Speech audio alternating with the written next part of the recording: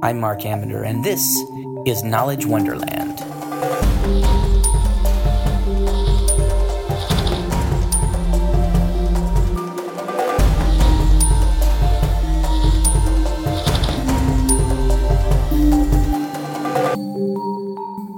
Welcome to the Knowledge Wonderland podcast. I'm Mark Amender. Our guest today, Michael Cohen of the Boston Globe, will talk with us about politics, today's politics, and the politics of 1968. He has an awesome new book out with great insights that can be gleaned about the larger undercurrents, the tectonic shifts in American politics that began in the period from 1964 to 1968. You can still hear their echoes today in the words and appeal of Donald Trump. There is no one better really to talk about the election than Michael Cohen, and we'll get to that in just a second.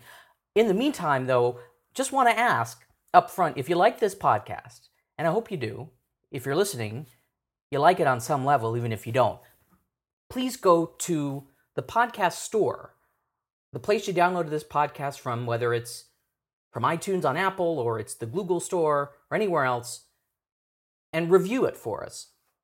I would like a 5-star review because I'm greedy. I think the podcast is a 4-star podcast. I'd be fine with a 3-star review. So now that you know that's in the mix, you can decide which of the three you'd like. Maybe go with the middle option. The middle option will be the best option. I want to thank the folks at Acast for distributing this podcast. If you want to be a podcaster or you like podcasts, check out acast.com. It's a one-stop shop for podcasters and people who love them.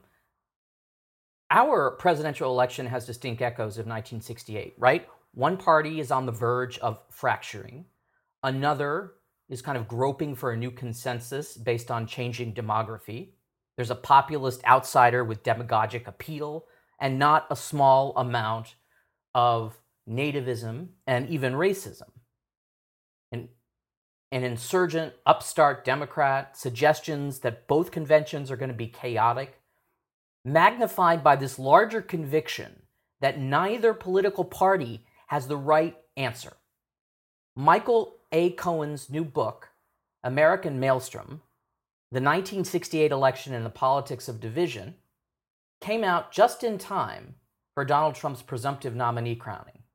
1968 was an incredible year in America, a tragic year. Assassinations, riots, the complete and utter breakdown of the Vietnam consensus. And so many great books have been written about that year and the presidential election, but few have actually looked at politics, small p politics, right? We tend to think that politics maybe is too base to look at, and there are larger structural forces in play. And historians think this is true to the point where they've stopped writing about politics, but not Michael Cohen, and I'm very grateful for that. As he shows in this book, and as you will see, political decisions made by everyone from LBJ to Richard Nixon to George Wallace changed the way that people lived their lives and changed history. Politics really matters. Ryan Reynolds here from Mint Mobile. With the price of just about everything going up during inflation, we thought we'd bring our prices down. So to help us, we brought in a reverse auctioneer, which is apparently a thing. Mint Mobile Unlimited Premium Wireless. How to get 30, 30, bit to get 30, bit to get 20, 20, 20, bit to get 20, 20, bit to get 15, 15, 15, 15, just $15 a month? Sold! Give it a try at mintmobile.com/switch. $45 up front for 3 months plus taxes and fees. Promo rate for new customers for limited time. Unlimited more than 40 gigabytes per month. Slows full terms at mintmobile.com. Many books have been written about this election, but they don't really go into the political tactics. And I think one of your purposes was to kind of explain some things that hadn't really been explained before. How a Republican Party that had been discredited and kind of fallen victim to the liberal consensus was able to vault to victory, why the Democratic Party went from getting, 61% of the popular vote 43 to 43 and 68. And then, as you write, nor did these approaches explain why low unemployment coupled with steady and strong economic growth provided such little benefit to the incumbent party. So one of your answers from the perspective of writing history was just to focus on on small p politics, which, kind of gets people's hackles up because it's normally not the most high-minded approach to writing about these big topics, but in some sense it really offers explanations here where other explanations fail. Yeah, it's true, and it's interesting too. I think that it's one of the places where I think that was most interesting was when looking at the Democratic race, particularly the primary race between McCarthy and Kennedy, because Kennedy has this image today as somebody who was sort of the great sort of liberal saint, if you will, who Right. struck down the 40 chance to become president. And one of the things that you look at in the book is that he was a pretty political guy. He wasn't this great idealist the way some people sort of remember him. He was ruthless, as people sort of, which was how people thought of him back in 1968. Right. And he took, he was somebody who talked a lot about racial reconciliation. But once the campaign sort of picked up, he really did pivot to talking more about crime. He made talked about himself, how he was the chief law enforcement officer of the United States. Right. And he sort of moved away from that racial reconciliation argument, especially with white audiences. And he wasn't a great candidate either. I mean, in the sense that he didn't rise in popularity. People disliked him the more they saw him. The thing that's also really striking with Kennedy is that the more people got to see him on the campaign trail, the less they liked him. And so by the point that you reach in basically May of 68, he was running third in polls behind Humphrey and Gene McCarthy. He wasn't a great candidate. He wasn't very popular. Whites had a very negative view of him. He did well because, and this is some reminiscence to today, he did well because he had such strong support among Black and Hispanic voters, and that's why he won in Indiana and why he did well in California. And he also had strong support about Native American voters, which helped him in South Dakota. So it's interesting with Kennedy. One of the things I was fascinated with working on the book is the sort of demystification of Kennedy, and you sort of realize that look, I think he was a fascinating politician. I think he would have been a fascinating president. Would have been probably a very good president, but he was somebody who was not the great idealist that he's often portrayed as, and was somebody also who wasn't as popular. And he did not appeal to Democrats. He didn't. Yeah, I mean, he did not appeal to blue collar Democrats, which is part of the myth of the Kennedy mystique that year. And one of the reasons why, when people are talking about these counterfactuals in history, well, if Kennedy hadn't been assassinated that year, hadn't been shot in Los Angeles, well, he would have gone on to win the Democratic nomination, which you look at in depth, and you just, you think you fairly well demolish that as a counterfactual myth. I mean, the chances that he would have gone on to win were pretty slim. Very slim, right? And for two reasons. One is that today we've gotten very used to the political process of going through primaries and caucuses, and the voters get to decide. In '68, that was not the way things were. It basically was decided state conventions, and you had a few primaries, about a handful, that were binding, in which you could win delegates: California, Indiana, Oregon, Wisconsin, New Hampshire. But in general, most of the delegates were chosen by party leaders at these state conventions. And so, as it turned out, Hubert Humphrey, who didn't run in a single primary in '68, ended up being the nominee because he had the support of Democratic Party leaders and the Democratic establishment. The other reason why Kennedy wouldn't have won is that big swaths of the party didn't like him. Right? Labor didn't like him. That was partly because of what happened in the '50s with his investigation of Jimmy Hoffa. But he had a lousy relationship with the AFL-CIO, and Labor much preferred Humphrey, who they had a long-standing relationship with. The Southern delegates couldn't stand Kennedy, right, for his views on civil rights. And among a lot of the party establishment, they really didn't like Kennedy. They saw him as somebody who'd come in as sort of a usurper of party leadership from Johnson and then Humphrey. So he did not have great support. And then finally, by the way, Johnson couldn't stand him. Right. And Johnson would historically have, in my view, done whatever he had to do to stop Kennedy from being the nominee. And that actually, in a weird way, is what ended up costing Humphrey, because when Kennedy died, it really made it. If Kennedy had lived, Johnson would have been so fearful, I think, of Kennedy being the nominee that he would have said to Humphrey, "If you need to separate yourself from me on the war," he would have allowed him to do it.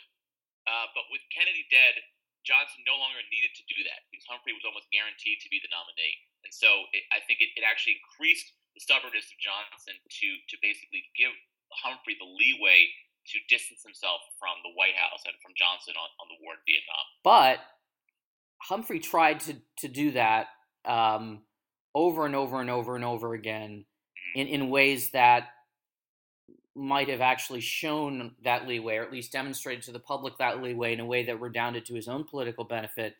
And Johnson, for reasons of perhaps presidential prerogative, but also of pride, really didn't loosen the reins that much. He didn't. In fact, if anything, I believe that he actually ended up costing Humphrey the election because of his unwillingness. Well, he did. Humphrey's lack of courage in standing up to Johnson. But you look at what happened from basically the Kennedy assassination in June until the convention, which was in August. Humphrey, on multiple occasions, tried to draft language for the party's platform that would pacify the anti-war wing of the party, but also keep Johnson happy. And right up to the convention, you had a situation in which basically his staff had drafted language that had been signed off on by pretty much every wing of the party, the Kennedy people, the McCarthy people, even inside the White House. Dean Rusk and Walt Rostow, two of the biggest hawks in the administration, had basically gone along with the language that Humphrey was advocating for, which called for basically a conditional bombing halt in Vietnam. And Johnson would not go along with it. And so it's to both Johnson's discredit that he wouldn't allow Humphrey to do this, but also Humphrey's discredit that he wouldn't stand up to Johnson and just go ahead and do it. And do it anyway. Yeah, exactly. Eventually, he did do it. In the end of September, he gave a speech in Salt Lake City that turned the campaign around for him, and that's when his comeback began in the polls, and he ended up losing by just a half a point, 500,000 votes. But to both of them, I think the lack of courage and stubbornness on the part of Johnson, that to me is the great counterfactual of this campaign. That had that gone differently, had Humphrey at the convention in Chicago, or before the convention in Chicago, even better, done something to pacify the anti-war wing of the party. Maybe you don't have the riots that you have in Chicago, or they aren't as bad. You certainly aren't going to have the Gene McCarthy who refuses to endorse Humphrey until October of '68, till a few days before the election.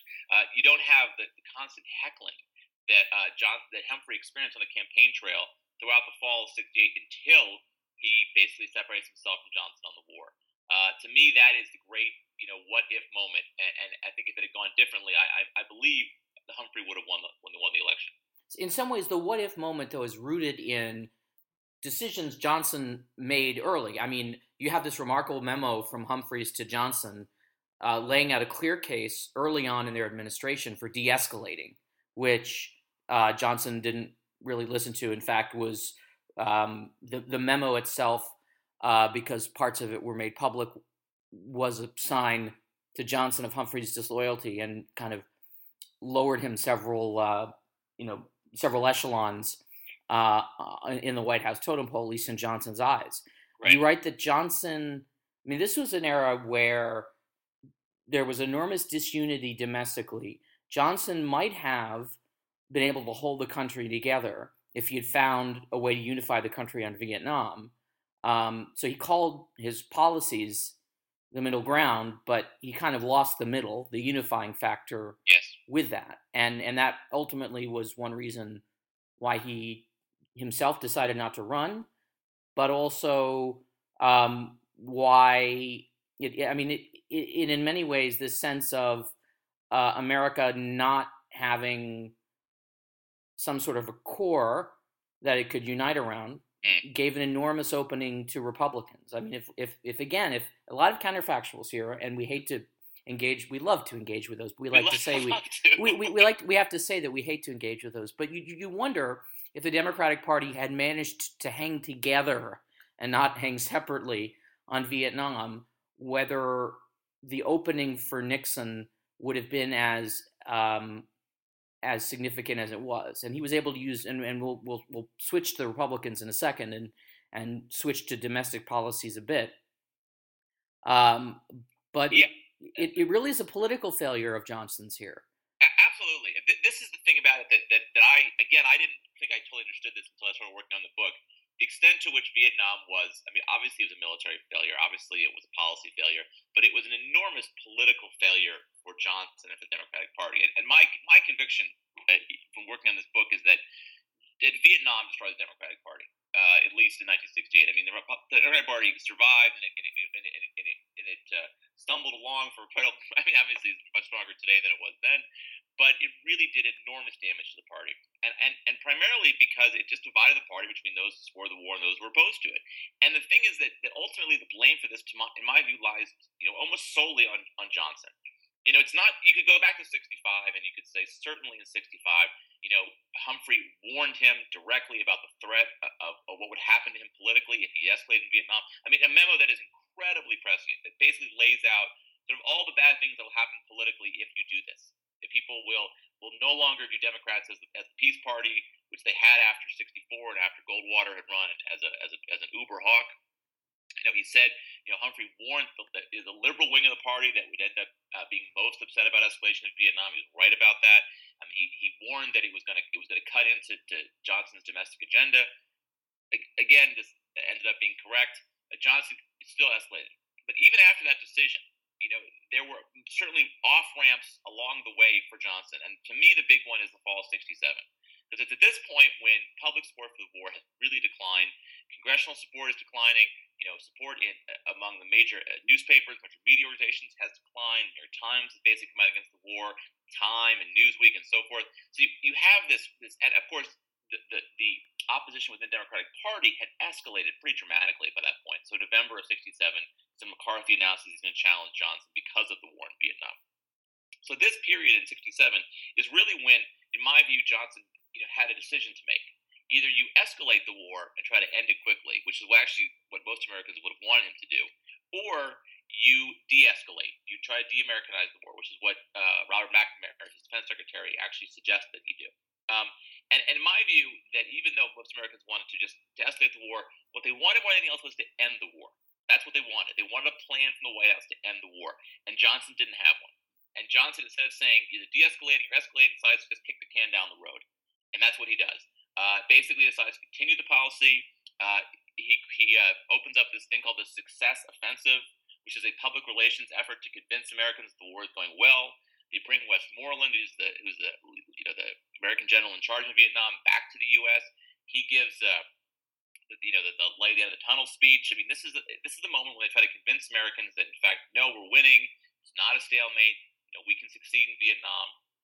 And then Tet happens. Tet Offensive in January, and that basically burst the bubble and convinces Americans that Johnson's lying about the war and he has no plan to win the war. And that's really kind of when Johnson's presidency ends, more or less, because it's not just the liberal wing of the party, the anti-war wing of the party that is upset. It's the right as well, because they feel that Johnson has no strategy for winning in Vietnam, and he doesn't have a strategy for winning in Vietnam. And so, in my view, that political decision of not making a decision by Johnson in '67, sort of sets the whole year in motion, because it leads to the McCarthy primary against him. It leads to Kennedy then getting in the race.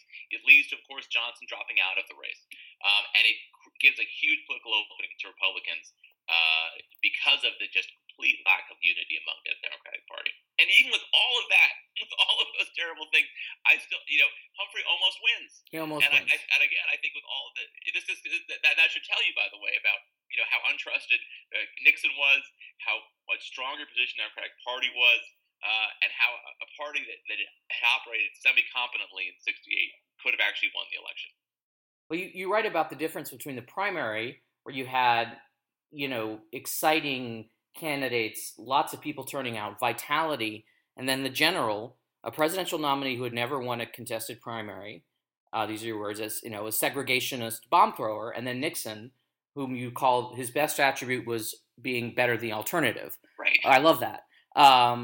It was in many ways it was kind of a letdown. I mean, the Democrats were incredibly disunited after Chicago. Right. And on the Republican side, George Wallace saw his opening. He had a very specific plan, which I had forgotten until I read your book. But he wanted to throw the election to the House of Representatives and then extract concessions from Southern Democrats, essentially, or Southern Democrats, just Southerners, in order to win, in order to perpetuate the segregationist status quo.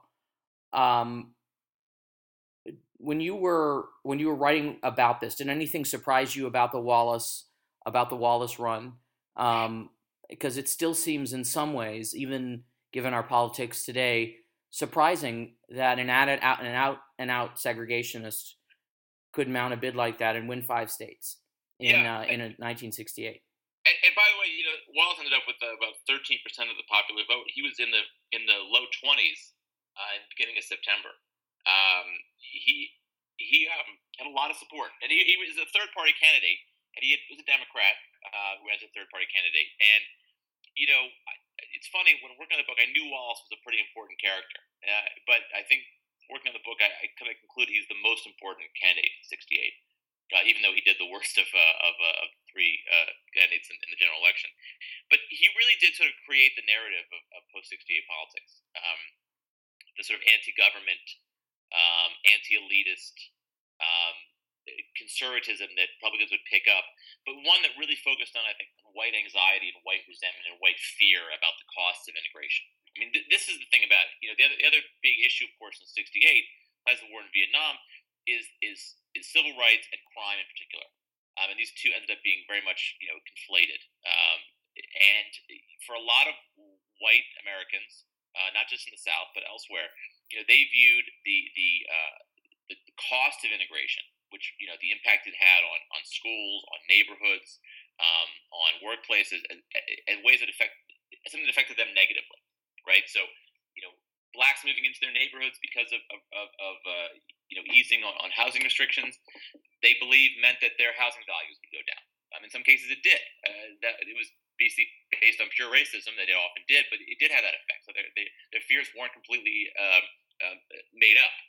There were fears that on busing, on their kids being sent to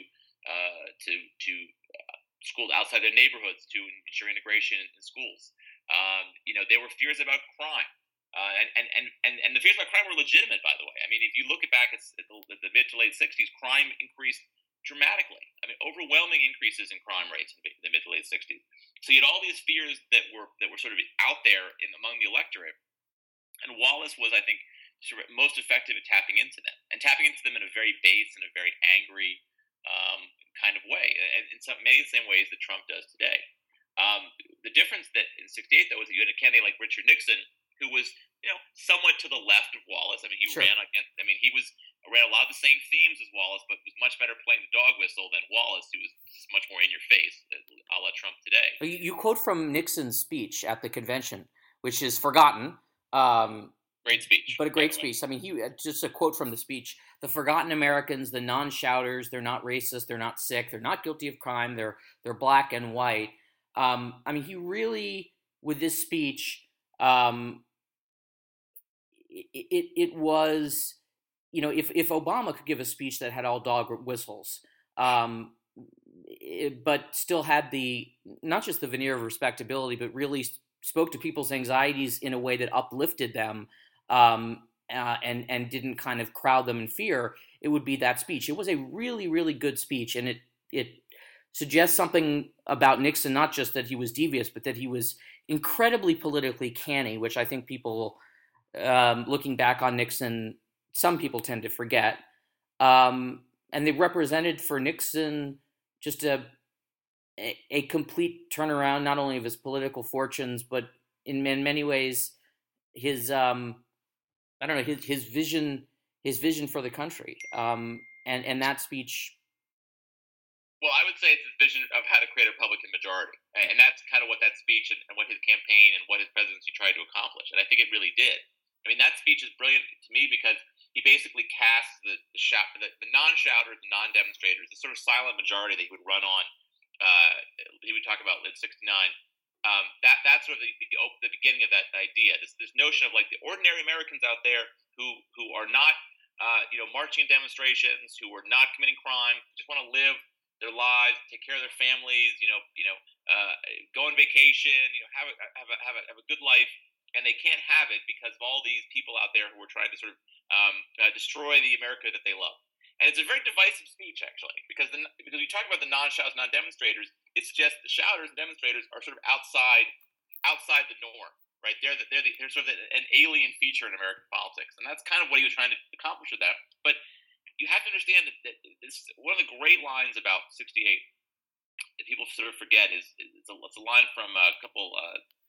Richard Scammon and Ben Wanenberg wrote a book about this, and they talk about in 68 the majority of Americans were non-white, non-poor, and the other line is basically suggesting that most Americans were sort of middle-class whites who wanted to just have some normalcy, right? Have some tranquility in America, and that's what Nixon spoke to. And it's actually one of the reasons why his campaign is so effective. It reminds me a lot of Hillary Clinton today, actually, that she can run on a very similar theme of saying, you may not like me, you may not actually trust me, but look at the alternative. And that's a lot of what Nixon was running on in 68. Look at the alternative. Look at the disarray among Democrats. Look at George Wallace. Look at the crime rates. Look at the assassinations. If you vote for me, things are going to be a little bit simpler. I think that ended up being a key theme for him for 68.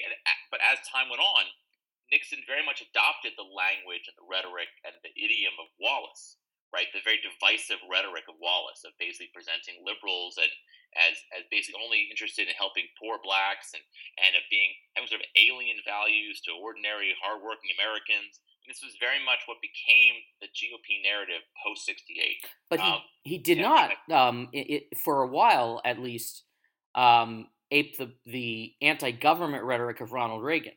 Yes. Which is interesting, and that kind of found its way into the political mind of the activist American conservative a little bit later, which is kind of interesting and ironic, given that Reagan is seen as the father of the modern American political conservative movement. It was not really an anti-government movement so much as it was an anti-give stuff to other people that we don't like movement.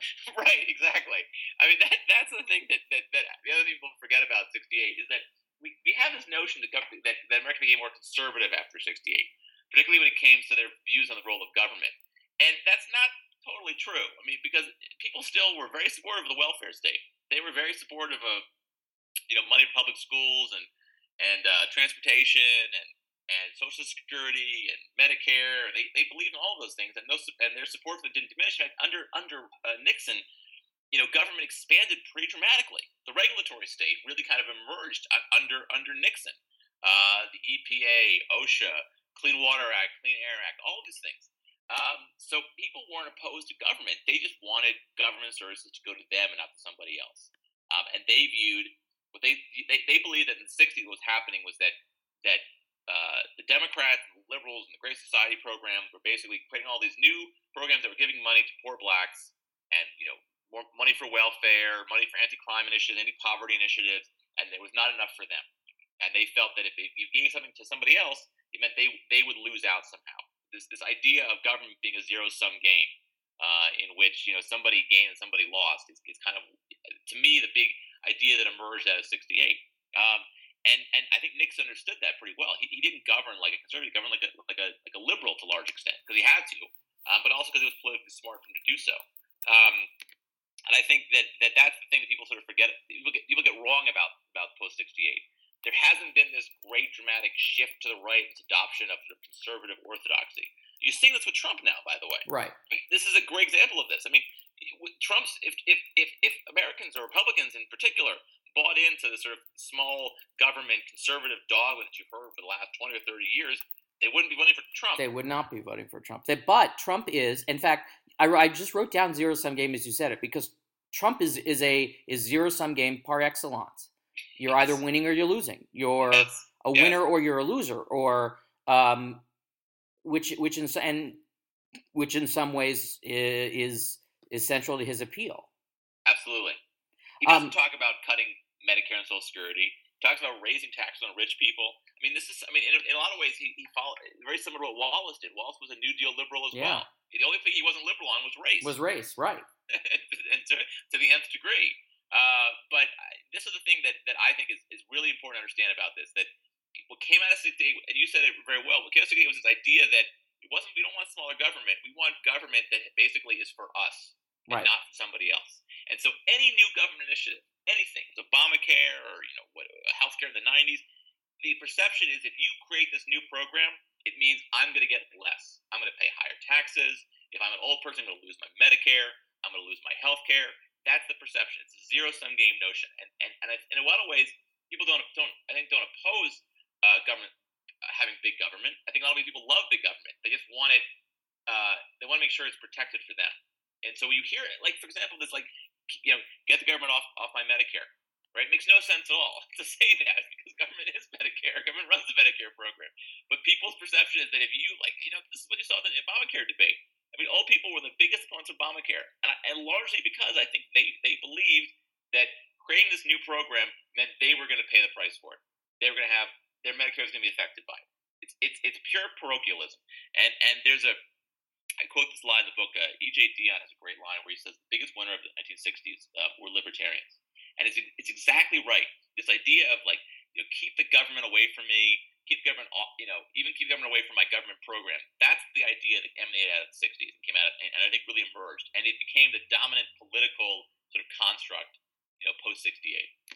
One of the things that strikes me about Johnson in the book, and could be in some ways read as a parallel to Obama, is one of the we talked about it earlier that Johnson was not able to unify the country on Vietnam. The country had anti-communism essentially, and a broad consensus to unify around.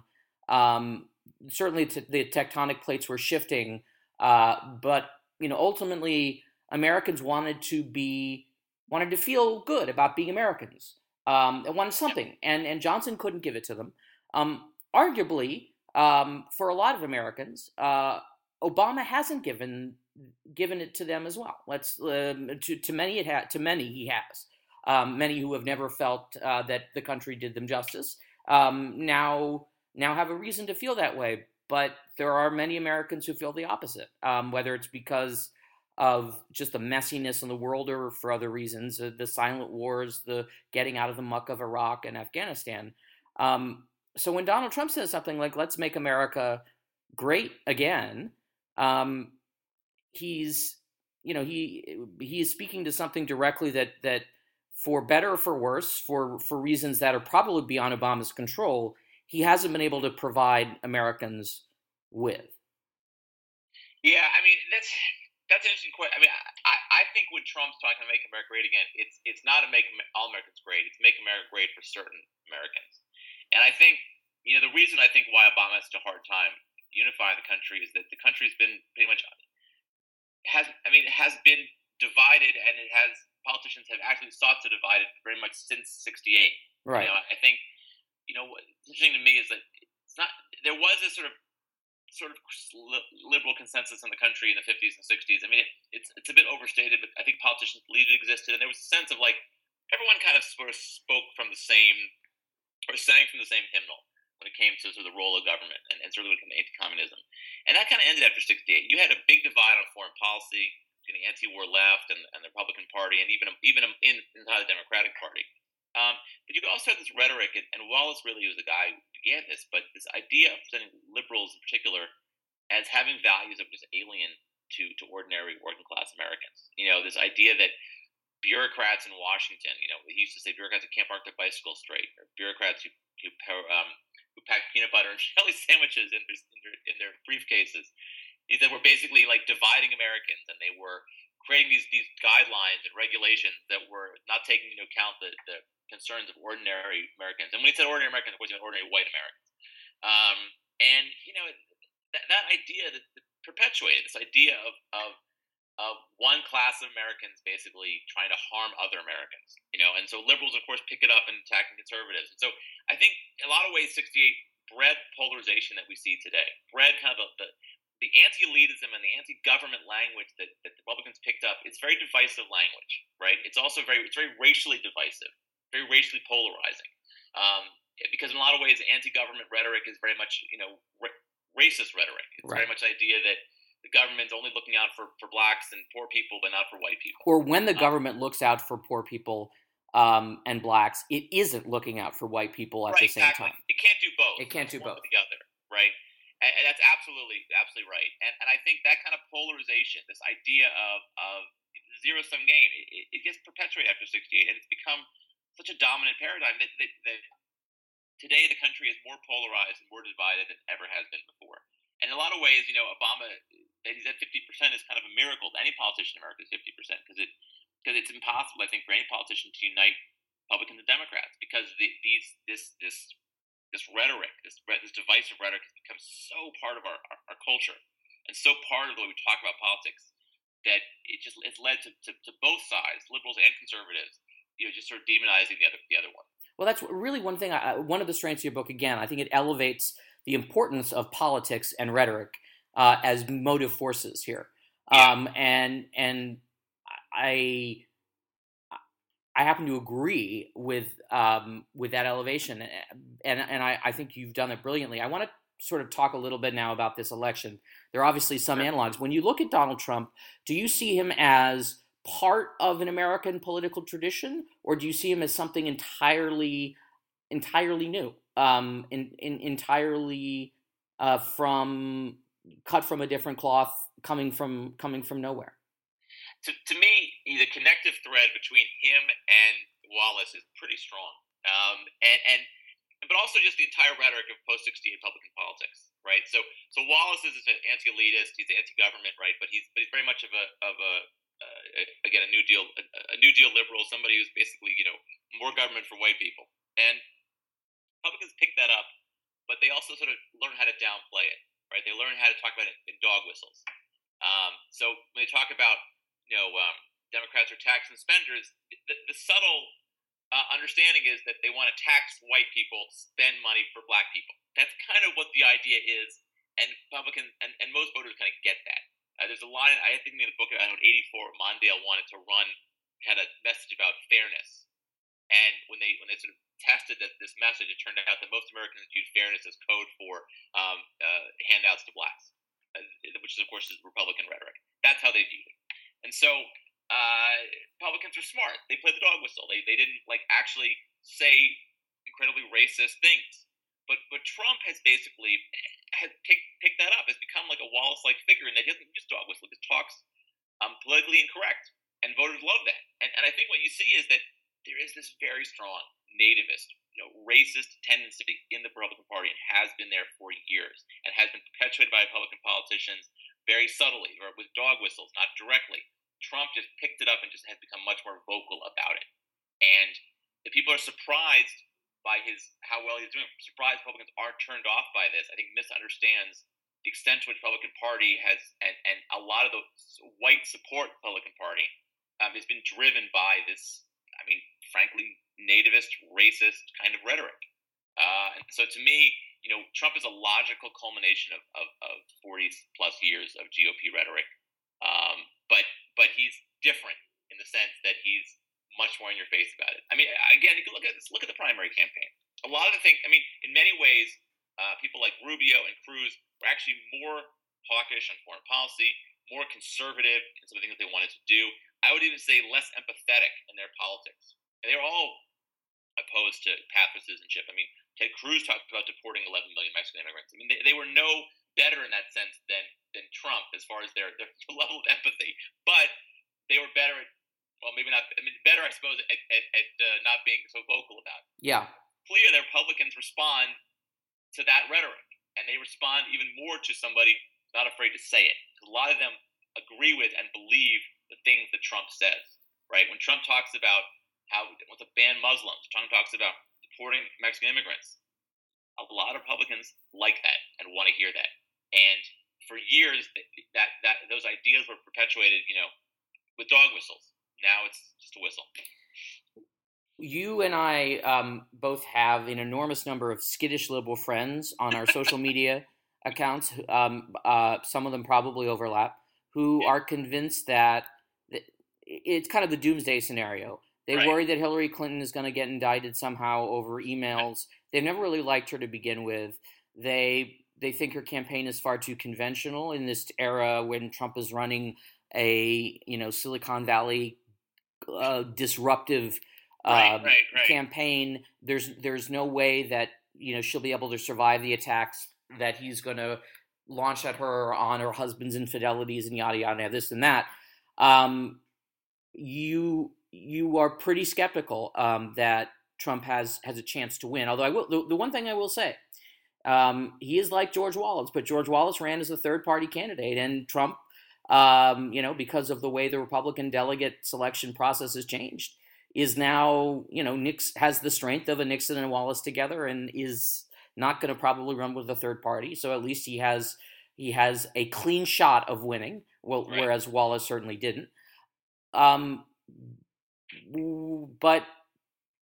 at the same time, the way that I usually talk about it with people is I say I would be willing to bet money that he's not going to win, but I think you should, in your political energies, act as if he is going to, and do everything you can to prevent him from doing so. Well, I think that, if you don't like Donald Trump, then you should certainly, go out and work, not make sure he's not elected.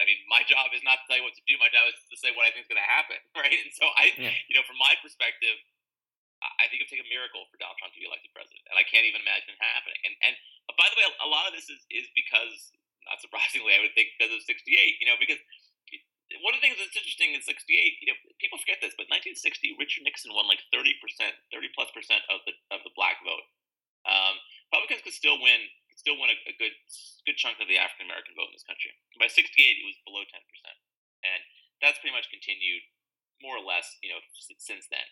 And that wasn't, accidental on the part of Republicans. I talk a little bit in the book. The Nixon campaign basically sort of made a decision that trying to win black votes was pointless. They were going to vote for the party that passed civil rights, which was the Democrats. But also, it was addition by subtraction. I think they viewed it as if more blacks vote for Democrats, that means that people will have a perception of the Democratic Party as a party of black people, and that's good for Republicans. And the sad reality is that was true. That's the sad reality. And for 40-something years, the Democratic Party, relied on African American support, relied on minority support, what liberal support, and that was not nearly enough to win presidential elections. That began to change as the country began to change, as the country became more demographically diverse. And so today you have a situation in which I think it's 20% of the voting population in 2012 was non-white. I think it may end up being even higher this year. But you look at that non-white voting bloc, and they pretty much are going to go 80-90%, maybe even higher, who knows, for Hillary Clinton this election. In 2012, Romney won 27% of Hispanic voters. He won less than 10% of black voters. I think Trump will do worse than that. And that's why. And so basically, Republicans adopted this strategy of ignoring black votes, of trying to just win white votes, of playing on white fears of blacks and white fears of minorities, and white, all kinds of different white resentments, anxieties, cultural anxieties, social anxieties, gays and abortion and guns, all these different cultural issues. That's what they ran on. But what we're seeing now is that no longer works. There aren't enough white voters out there who are going to support that, and especially outside the South.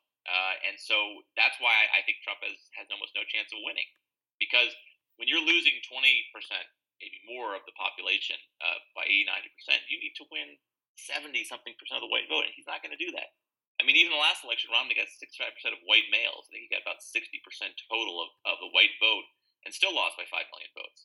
I just think that the demographics of the country have changed so dramatically that Republican strategy that worked for a long time of running basically just as a white party, let's be honest about it, as a white conservative party, cannot work in a much more demographically diverse country. And Trump, the thing about Trump is that all of those problems Republicans have, and this is not new, right? We know in 2012 Republicans said after Romney lost, we have to win Hispanic votes. We're not going to win national elections, right? They sort of understand this is a demographic challenge for them, and Trump makes it worse. He makes it 1,000 times worse, right? You couldn't pick a candidate less likely to win Hispanic votes than Donald Trump. You really couldn't, right? And that's ultimately their problem. It's one that's not going to go away. This is going to be a problem for a long time for this party, especially because the non-white segment of the population is only going to get bigger. But the election is going to be closer than people. I mean, you're already seeing, because of partisan clustering, Republicans are going to, for the most part, embrace Donald Trump as their nominee, and they are going to vote for him, and that means the election will be, in the minds of people, fairly close throughout the fall. I have no. I mean, we're seeing that. I'm just looking now at an NBC News SurveyMonkey poll, which is funny to say, but is legit and shows what the Reuters Ipsos poll from last week showed, which is that, as one would expect, once the Republicans settled on a nominee, Republicans are coalescing around the nominee, mostly because they, in this era of negative partisanship, don't like the other guy or gal, in this case, who's Hillary Clinton, and they're sort of, I guess, bucking themselves up to vote for him. That doesn't mean that they will. That doesn't mean that they'll be enthusiastic about it. But it's going to be. I mean, it's Hillary Clinton. If she wins this election, she's not going to win 60% of the popular vote. Well, you know what? Here's the thing. Okay, maybe she will. I totally Okay. agree with that. I think she might very well do that, because I actually do think that you're going to see record turnout among non-white voters. I think you may see a lot of Republicans who do end up staying home when all is said and done. It's not. I think you're right. It won't be a huge amount, but if you even get, let's say, 15% of Republicans who vote for Hillary Clinton or stay home, Right. That's devastating for Trump. It is. To win 90+% Republican. I mean, I think Romney won 93% last time. You need to win about that much, because you're already starting from behind. Remember this. I mean, Romney lost by 5 million votes in 2012. That's right. You need to make up, 2.5 million votes, right, just to break even. And he's gonna lose non-white voters. He's gonna certainly lose women voters, no question about that. And he may lose Republican voters. And the evidence that Trump is bringing new voters into the process is very scant. I mean, he's certainly in the primary. He's bringing Republicans who don't vote in primaries into the primary. But who vote in general elections. Right, but who do vote in general, right. And what about the idea, and this is the sort of our we'll end with this, we haven't really talked about Bernie Sanders. In some ways, Bernie Sanders is, we could have spent a lot more time, we could have talked about Eugene McCarthy's run, which was fascinating in many ways. McCarthy was sort of the first Democratic candidate to challenge the idea that the parties control on power. Not the first, but really the first to effectively do it. He organized from within. He found new sources of fundraising, and there's since then been always an insurgent Democratic candidate who will run as McCarthy did, and Sanders is certainly helped by technology and decentralization and media atomization. We could go on and on and on.